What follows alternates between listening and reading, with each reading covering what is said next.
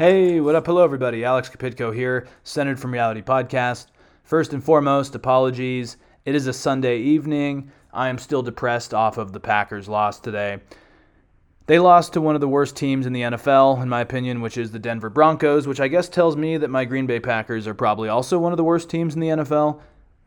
This is not a sports podcast, so I'm not going to get into my analysis, but yes, running on fumes off of that, not too thrilled. And apologies for the microphone content. I am not at the place I record this. I am at a remote location, so I am recording with what I have.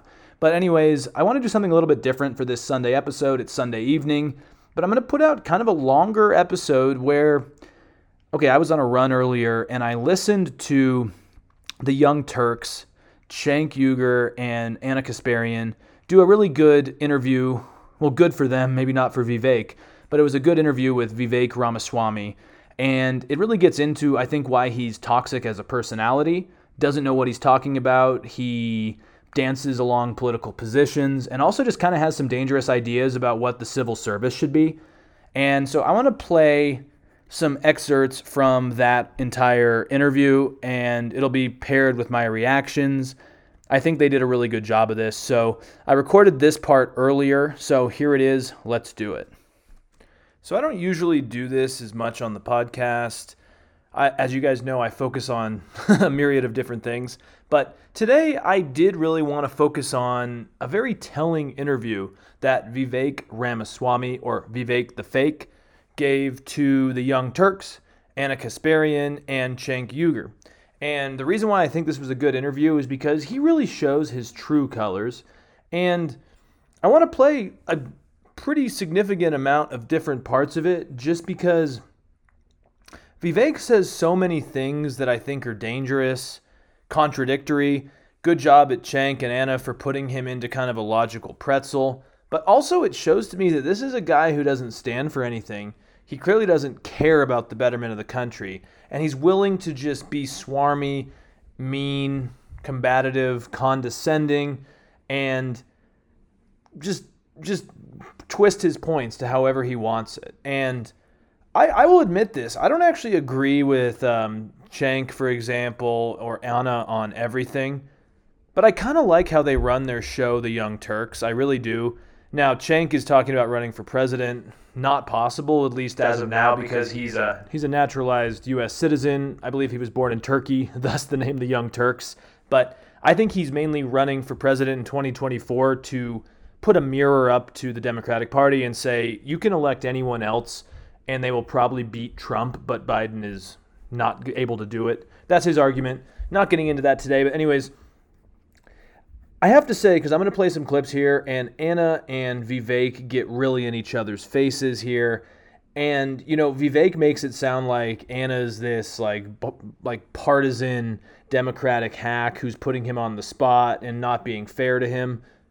I challenge you guys to go on YouTube and watch Ana Kasparian and Ben Shapiro doing kind of a town hall debate format. These are two people that probably disagree on everything. And they have an amazing, hour-long kind of town hall debate.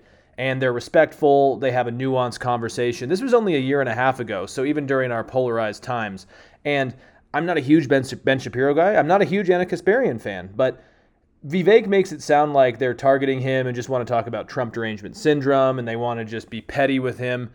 I think Vivek's the petty one here, who has kind of half-baked views. Vivek, to me, seems like that successful entrepreneur who has an ego and wants to get into politics. And he's been around, he's been in the circle of people that understand politics, and now he's on his own, and he's kind of developed a half-baked opinion. But when you have to get deep into it, he doesn't really stand for much. And I think that's what we see here. So a lot of ranting, but let's get into it. I'm going to play some clips, give you my thoughts. Here we go. So right off the bat, they get into kind of how Vivek has been defending Donald Trump and doesn't think that any of the 91 indictments should be held up. He thinks Trump should be pardoned, blah, blah, blah. But then he also talks about how the rule of law exists and we need to have due process and all this stuff.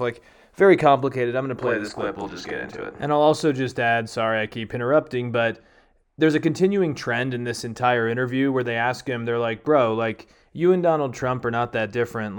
What is it that you are providing to the people that he doesn't because you can't criticize him, blah, blah, blah. So there's a little bit of that sprinkled throughout this entire interview that I'll talk about. Well, I wouldn't be running if I didn't think I was the best candidate for the job. So, yes, I believe I am the best candidate for U.S. president. I think there are two America First candidates in the race. And I do think it has to be an America First candidate that leads the country forward. However, it's the tried and true, I admit. If you want tried and true, you go with Donald Trump. If you want the next generation with fresh legs to lead us forward, you go with me. By the way, I'm going to stop this for a second and just say, that's probably the worst argument for himself I've ever heard. He's like, Donald Trump did a really good job. He's tried and true. I'm the other guy. I'm younger. I'm more annoying. I don't have quite the, celebrity status as him. But if you don't like tried and true, why don't you take a risk and go with me? I think that's going to be the successful formula that leads us to success in this race. I'm going to follow up on something you said earlier. You said that you would pardon Donald Trump on these unjust charges. So if you pardon him on taking national secrets without permission, not returning them, lying to the FBI, et cetera, does that mean that Joe Biden is allowed to do the same thing? That he could just take national secrets, show them to anyone he likes? Even after he's president, he could just take the documents, bring them home, show them to anyone he likes? And maybe other people too, anyone who's got access to national secrets. Can they just show them to everyone? Or is it just a special privilege that Donald Trump gets to have because you like him? And I think this is a great question, and this is kind of the beginning of the logical pretzels we're going to get into for most of this, but it is a good question, and let's see how Vivek answers, because I'm not sold, by the way.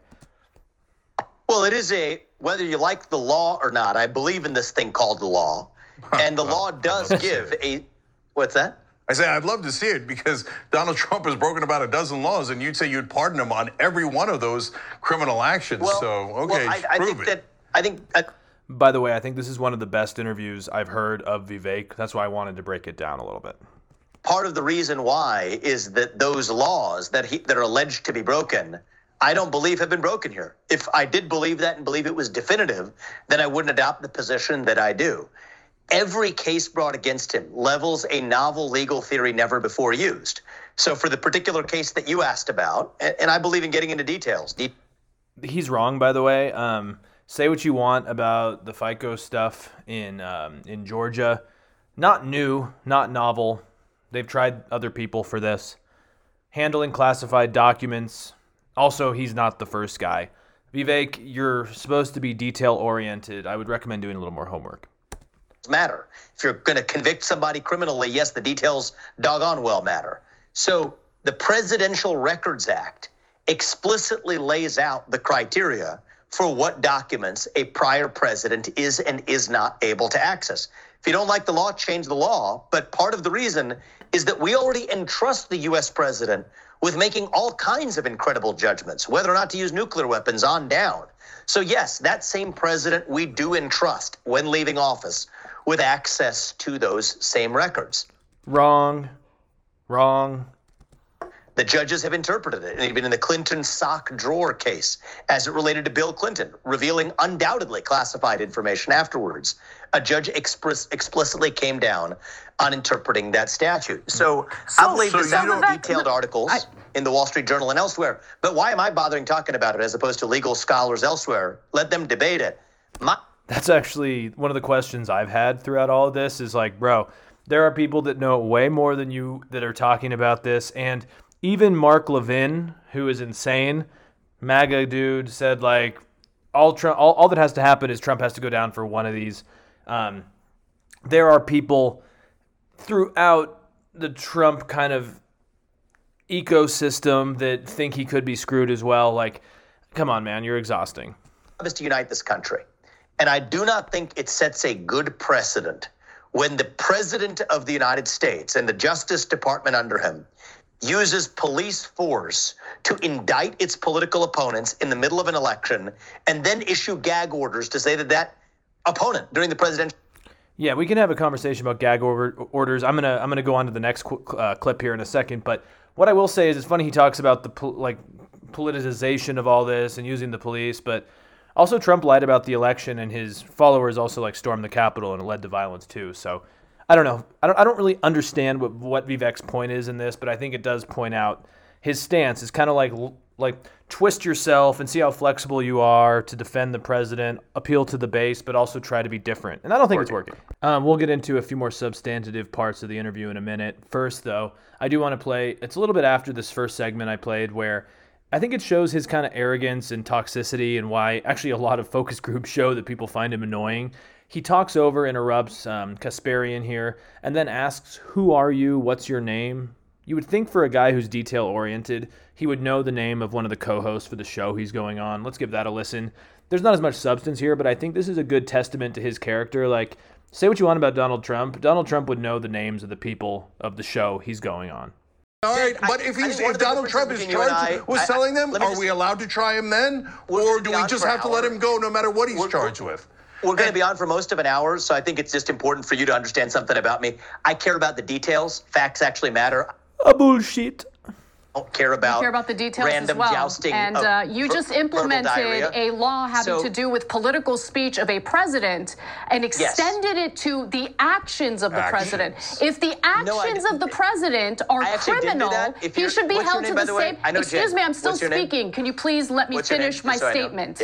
Okay? If the actions of the president happen to be illegal actions, especially in the context of our democratic process, you genuinely believe that that individual should not be held accountable for what he engaged in. You think that any former sitting president of the United States can attempt to steal elections, can attempt to... By the way, I actually really think she's bringing up a good point here. Is like he's thinking about the ceremonial nature of the presidency, of the role of president, and she's bringing up a more astute point of like, if the actions are like detrimentally illegal and dangerous to the country, how do you go about that? And then he's just interrupting her saying, like, what's your name? You know, just insane stuff. Anyway, sorry. Implement fake electors and go against the will of the American people. Is that what you're arguing here? And I just want to address you correctly. What's your name? I mean, you just came on my show. You don't know my name? My name's Anna. I don't, actually. I thought I was talking to Cenk. What's your name? My name is Anna. Anna, good. No, we're going to be chatting for a while. I just wanted to address you conversationally. Should have prepared for the interview ahead of time. Should have prepared for the interview ahead of time. Well, Anna, you guys invited me on your show. I'm making some time for you guys. I'm happy to have the open debate. Let's get some facts actually straight here. I thought you were detail-oriented. I don't know. It's just you're the one. Anyways, I'm not going to go much further with that clip, but, you know, a couple things here. Vivek sounds like an asshole here. First off, he's like, I gave you this hour. I came. Basically, he's saying I did a service to the Young Turks for coming on your show. Guys, to be completely honest, he's doing much worse in the polls than he ever has for months now. And it sounds like he kind of needs the Young Turks. Like, he probably wouldn't be doing a Young Turks interview if he was in Donald Trump's position. Even in, I don't want to, dare I say, like, even a DeSantis or Nikki Haley status. But clearly he's not actually doing that well. And that's why he's on this show. So instead, it feels like they're doing a service to him. And also, it's kind of insane to not know the name of the people you're going on the show for. I don't really know even what to say other than that, but he just seems like an asshole here. Like, she's bringing up some interesting points about the illegality of Trump's actions, and he resorts to, excuse me, what's your name? We're going to be talking for an hour. I'd like to at least get that straight. And she's like, I thought you were facts-oriented, details-oriented. Guys, like, Bill Clinton was mainly known for being able to have this just super, super unique ability to remember everyone's name. Vivek seems to have the opposite. He talks so much and goes on to so many shows that he doesn't even know who he's talking to half the time. To me, that's a huge turnoff, especially if you're trying to be the president of the United States, president of the free world. Moving on, I know I've kind of hammered this down, but I do think it's somewhat important here, actually very important here, because he's running as a Republican, and I think the question continues for me and a lot of others, especially, I mean, Anna and Cenk here too, is like, why? And he gets, again, very condescending and arrogant when Anna just asks him, like, you're kind of Trump's water boy. Like, what are you doing here? All right. About 4 months ago, the Daily Beast reported the following. Trump and Ramaswamy had dinner at Trump's New Jersey golf club in the summer of 2021. Are we going to talk about ideas, or is this just some sort of like slugfest? I'm trying to understand your motivations for running, because it appears that you're not really running against Donald Trump. It appears that you are a spoiler candidate who does nothing but compliment Trump. Honestly, I think, first off, like, I guess if you didn't really know much about Ramaswamy and you just saw that clip, you would think, oh, they're just attacking you and they have Trump derangement syndrome, blah, blah, blah. But if you know much about Ramaswamy, he was outside of the courthouse in Miami after the classified documents stuff, literally calling for Trump to be let out. He said he'll pardon Trump. He said Trump's the best president in his lifetime. It does make you wonder, like, aren't you trying to beat the guy, not just, like, maybe be a spoiler, like she's saying here? And he says, I thought we were here to talk about policy. But at the same time, like, it's actually kind of important policy to know what this guy stands for if he wants to be president of the United States. And from what I see, he just stands for every MAGA talking point, but doesn't actually have enough of a policy experience to back them up without twisting himself into a logical pretzel. And then he defends Trump while says he's running against Trump. And to me, that's weak. Provide cover for his criminality. Look, that's what it appears to be. Because I don't really understand. You're running Anna, against him. I don't really know you, but tell Cenk, me I was told was a thinker why anyone would vote for you over Trump when you just present yourself as Trump light and present yourself as his water boy who provides cover for any of his bad behavior. Thank you Please for your explain that thoughtful analysis there. So condescending again. I mean, thank you for your thoughtful analysis there. I think it actually is kind of important points, but he's just so condescending anyways. I just wanted to play that part, not much more else there. So now getting into some of his actual policies, Vivek has talked about if you're under 25, I believe it is. Yeah, it's 25. I always want to think 21, but he even wants to go above the drinking age for this. But basically, his idea is that younger people don't have enough civics practice. They need to be more civically engaged before they vote. Look, we can have a wider ranging debate about getting the youth and younger generations more involved in civics. I don't think anyone disagrees with that. But what he wants to do, A, is just against our Constitution. So it'd be pretty hard to do unless you tried to hold a whole convention or a supermajority to get that done. But also the problem here is that a lot of people are bringing up the kind of obvious thing here. The political side of this is Republicans are not doing well with younger voters. So saying you can't vote until you're 25 would probably help Republicans. And Vivek, for his credit, doesn't really care if it's Republicans or Democrats. He says that in this interview. But it just seems like a really strange idea when our system is built on voting. And he just kind of backs up the idea that a lot of Republicans would be fine with less people voting. And I think Cenk here, I'm going to play this part. I think he really brings up the contradictions of this, which I don't think Vivek does a great job of responding to. Now, in terms of the, you say they need to know civics, but you know that if you knew civics, that this country also has a history of poll taxes, literacy tests, et cetera, to specifically disenfranchise some voters. And and you know that the Republicans are losing under 25-year-old voters in a massive way, and that is absolutely clear based on the demographics, on the polling information. So it looks really convenient that all of a sudden you don't want as many young voters, et cetera. But here comes the question. So if we did your literacy test, your civics test, and it turned out that 80% of Republicans don't pass it, but 60% of Democrats do pass it. So it's a massive, massive disadvantage for Republicans. You just can't get your ignorant young folks, it's a hypothetical, ignorant young folks that are Republicans to pass any of these tests. Are you still okay with saying, no, 80% of Republican voters that are young, you can't vote because you're too ignorant? I'm okay with it regardless. And I think that at least it's good he says that, I guess. Then we apply the standard is, think about the logic. The poll taxes, a lot of those were made with the explicit purpose of disenfranchising specific groups of people at a point in our national history when we were coming off of some inequitable treatment historically in the eyes of the law. Thankfully, we've moved forward this country many decades past where we were even in the civil rights movement. Now, today, I will remind you, there's a reason why we require every immigrant to this country to know those things before they vote. That's a good thing, by the way. I think that's important. But that same logic, if an immigrant has to know it in order to vote, I don't think it is wrong to say no matter what your skin color or what your political affiliation, you should know the same things about the country at minimum to vote. Okay. And to those for whom you say tests aren't everything, there's a separate point I've built in.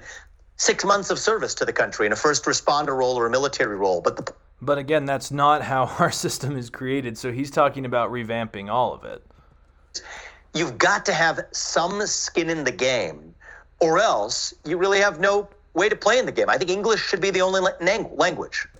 I mean, this is just like him living in a fantasy world, because I understand the idea that you want an active and participant population voting, but also the idea of our system is everyone can vote. Also, the English thing, I don't really know where that falls into this. Like, it's clear multilingualism is kind of happening everywhere. So I don't really understand. Again, this is where he has all these little cookie crumbs of good ideas mixed with trying to appease MAGA, and it gets complicated because the more you ask him questions, he can just keep saying the same thing, but it gets more logically complicated, right? Voting box. So Vivek, then if you don't know that there is no such thing as fake electors, then I guess we would disqualify almost all Republican voters, right? And this is the thing where, because Vivek has kind of attached himself to defending the fake elector scheme, which I don't know. I consider myself civically engaged, more or less, and I know that's not a real thing. I don't know. Interesting thing he brings up. Look, I think that you can take that civics test, see how you do. I challenge you to do it. My guess you probably... This is really good what Cenk says. By the way, Cenk was born in Turkey, I believe. Pretty well. I already took it. I'm a naturalized citizen. So, yes, I killed it. So you'd have I crushed it. You'd have a and I guarantee you I would do a much better than that. So you yourself were an immigrant to this country. Great. Yes. My sense is that many people find this a little too frightening until they take a look at it. And then you say, hey... Well, I won't go much further, but I find it frightening, and I've also taken a look at it because I don't know how you do this, especially inside of this current Republican Party, which knows it's becoming more and more of the minority. When you're the minority and you know that the younger generations are not voting for your side, I think you're kind of down for limiting enfranchisement. We're seeing that happen in Hungary. We were seeing that happen potentially in Poland. Yeah, it does kind of trouble me. So we'll move on. So the next thing I want to talk about is more into the policies, the politics. Vivek's kind of lodestar here. So I'm going to play a short one where he's asked, what do you think about corruption? Because he talks about how everyone against him, I guess other than Trump, has been bought and paid for. And his answer sounds okay, but then we'll get into when they push back, and I think the contradictions of that, which I think are kind of the contradictions of MAGA Trumpism in general. So when you say bought and paid for, what do you mean by it? Yeah, I mean that these are actually mostly, as I've gotten to know them, it's less waffling, but more my view has evolved a little bit. I actually think that most of them, not all of them, but most of them are good people. Wow, crazy. There's some good people in there. Nice, man. But they have been tainted by a broken system. So what do I mean by that? I mean, it's a lie that there's actual limits to what you can give to a political candidate. The myth is you can only give $3,300 per cycle in the primary and in the general election. That's false. The reality is most of the election, look at the primary, look at elections these days, period. They're being run by super PACs. That's where most of the money is being spent. And big donors can give unlimited money to super PACs. And even though those super PACs are basically running the campaigns, that's corrupt. And so first off, he's not wrong here. And I think elections specifically, he addresses a real problem. But I want to play some stuff next where they talk about, it's one thing, and this is what I've always thought, is like, Vivek has a lot of money, Trump had a lot of money, both of them could run independently because of that wealth, right? But once Trump got into office, he was still a hostage to a lot of the finance and the big money that's involved in politics. And I don't know if Vivek totally picks that up either. So and I guess I should also add that, I mean, you just have to look at some of Trump's donors and their influence. I mean, you had Sheldon Adelson, Vegas mogul, former CEO of Las Vegas Sands. He has been an influential donor in the Trump presidency, very, very involved. From what I've understood, Vivek at least has some closer ties to him as well. But then also, you know, they talk about, like Vivek talks about, the education department needs to be defunded, or we even need to gut it or transform it or, you know, reform it in different ways. But Betsy DeVos, who was Trump's Secretary of Education, she was a donor. She was a big money name in Michigan. Not a lot of actual education experience, just a school choice, charter school advocate. I have friends from Michigan who, from their anecdotal experience, talk about how she really gutted and ruined public schools and education in Michigan. Her brother, Eric Prince, Blackwater guy, just a family with a lot of money, big Republican donors. So it's hard to say that even the MAGA people, once they get into power and once the Republican apparatus or the Democratic apparatus, if you're on the other side, once they get involved, it's really hard to say that, oh, you just keep money out. No, you can maybe run without money, but at the end of the day, once you're in office, you're still going to get the same money, you're still going to have the same donors, and you're still going to have the same nominees, appointees in there, much like Trump did. And so I just find it a very vapid argument that Vivek has here. Now, I want to play a clip in this where I think Cenk brings up a good point, because as we know, Vivek is quite isolationist, maybe even more so than Trump. And Cenk brings up some interesting points about the Trump administration and Saudi Arabia and national security, which I think also backfire to Vivek because he is, talking about corruption and money and how all these other people are corrupt.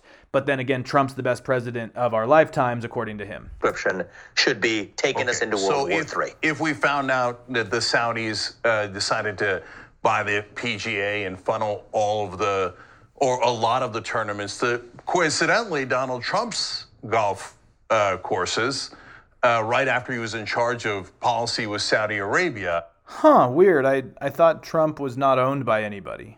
Huh. You would be outraged by that. So I don't understand this game of innuendo. I have no idea what fact. It's a valid question, bro, because you're saying that everyone else is corrupt and the MAGA movement is detached from campaign funding and outside money. It's a valid question, especially considering the guy that you call the greatest president of your lifetime had provable ties with the Saudi regime.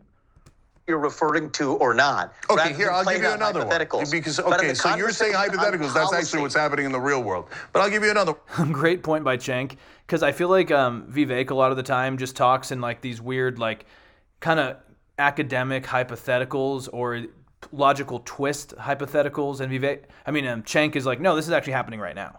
You said earlier that you're opposed to people taking super PAC money and you think that's corrupting and it makes them circus monkeys. Again, I totally agree with you. I totally agree with you, okay? So Sheldon Adelson gave over $100 million to pro-Trump.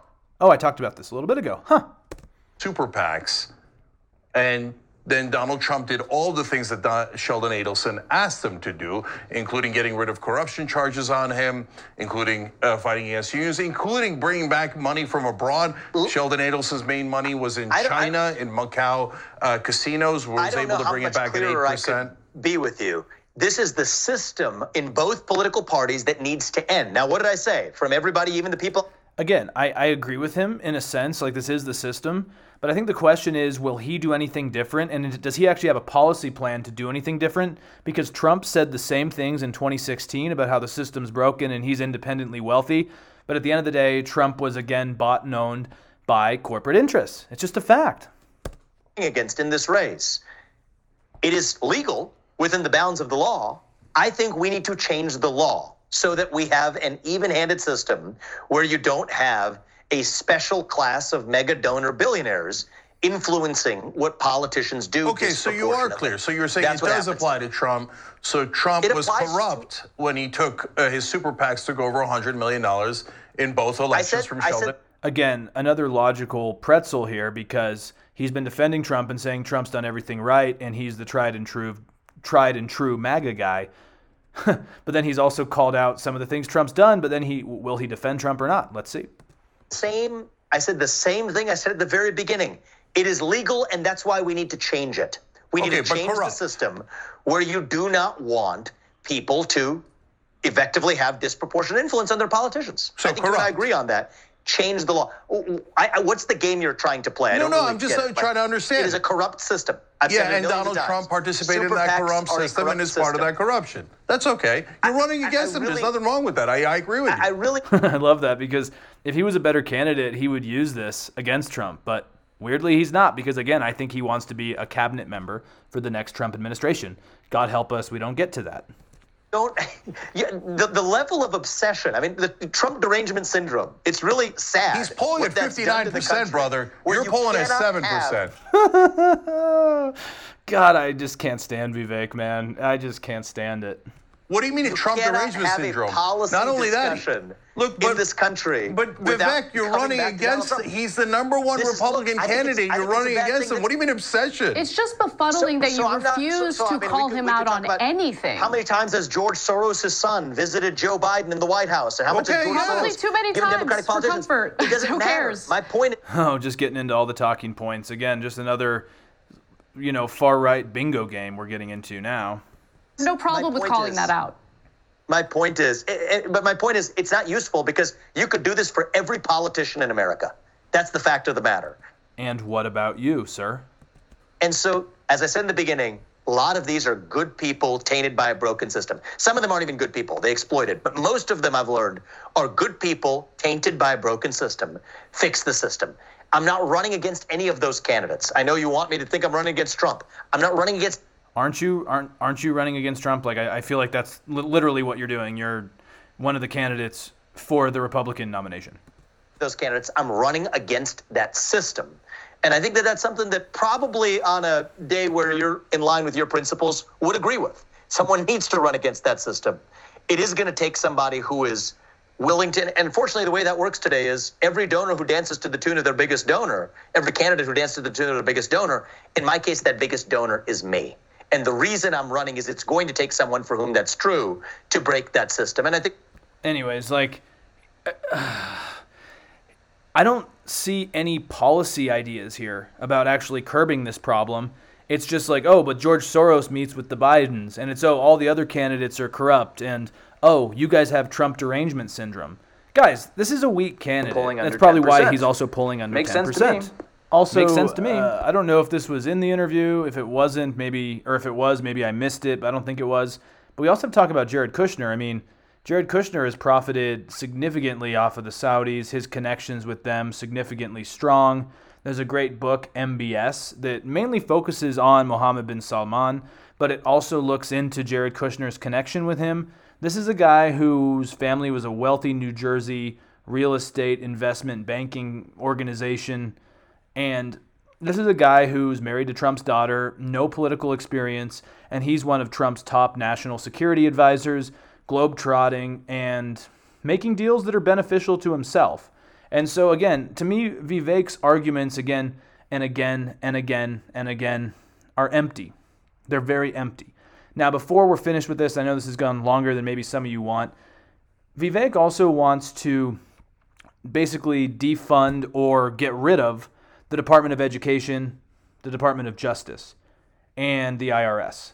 And he's asked about that. Again, I've talked about Schedule F a few times. I've talked about the Republicans' 2025 plan. And I think Vivek is, again, a hack and a spoiler. And if not that, then he's someone who is, dare I say, bought and paid for. I have no evidence for that. But he seems like someone who is part of that Schedule F, get rid of the civil service, and bring in a slower bureaucratic system and make everything based on the spoils system again. Which would be kind of ironic if the guy who seems like a spoils candidate is also, running on bringing back a spoils type of system. But let's play a few bits of that and then we'll be done with this. And before I get into his answer about a few of the different departments that are kind of troubling and I think get into the Schedule F stuff, here's the question Cenk proposes, and you can even see that Vivek, I think deep down in him, understands the contradictions here. United States government at the federal level and at the executive level. So without getting into all of it, let me just name three of them: Department of Education, FBI, and IRS. So to most people, that sounds a little crazy. Are we not going to collect taxes? Are we not going to do law enforcement? So tell us why getting rid of the IRS, as an example, makes any sense at all. By the way, none of this will happen, especially if you're a Republican nominee or potential Republican president, because the House can't even agree on a speaker. Right now, the House is completely shut down. To think that a president could actually completely reform three different apparatuses in our federal government is insane. So this is all just red meat and propaganda to the base, and none of it will work, but what it will do is create more distrust in our institutions. I will stand by that till the end.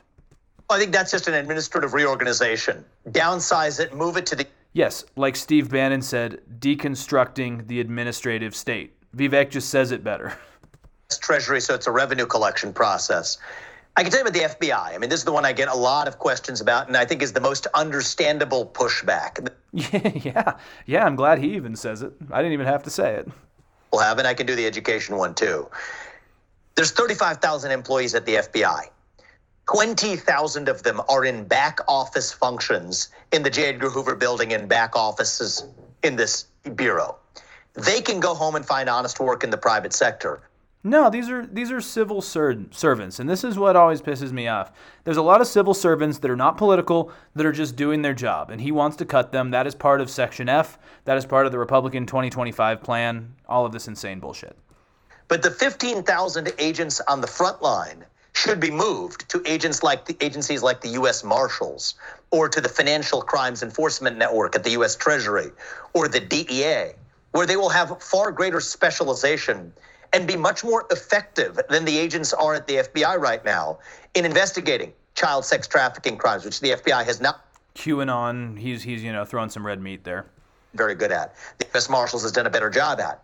Specialized white-collar investigations, where people at the FBI lack the specialization that people at the U.S. Treasury Department's Financial Crimes Enforcement Network actually have. And this is also a way of addressing what I see as generational corruption in the FBI.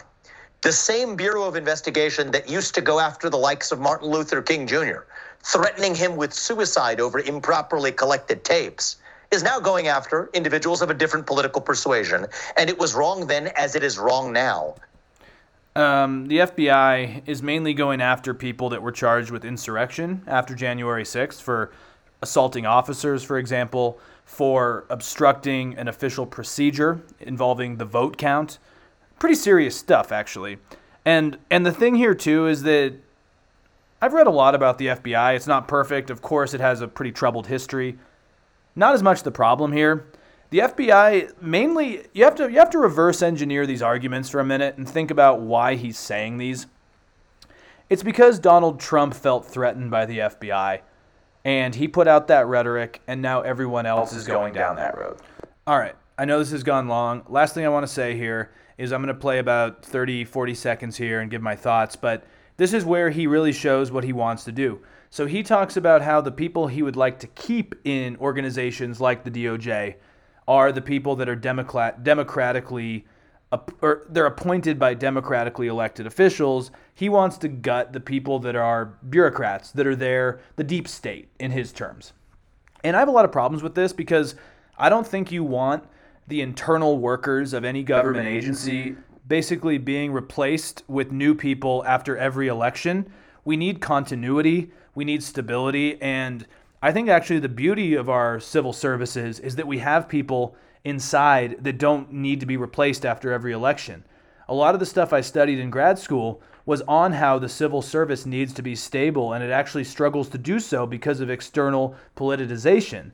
And I would argue that Vivek actually wants to make this particularly worse, and that's why I'm very opposed to another Trump organization. Well, many reasons, but that's one of them, is because I'm very against basically appointing the bureaucracy every 4 to 8 years. I am for the deep state, in a sense. And don't quote me wrong with that. I am for the state having a bureaucracy. And that is something important because you need people that aren't just supporting the person that's been elected in the most recent election.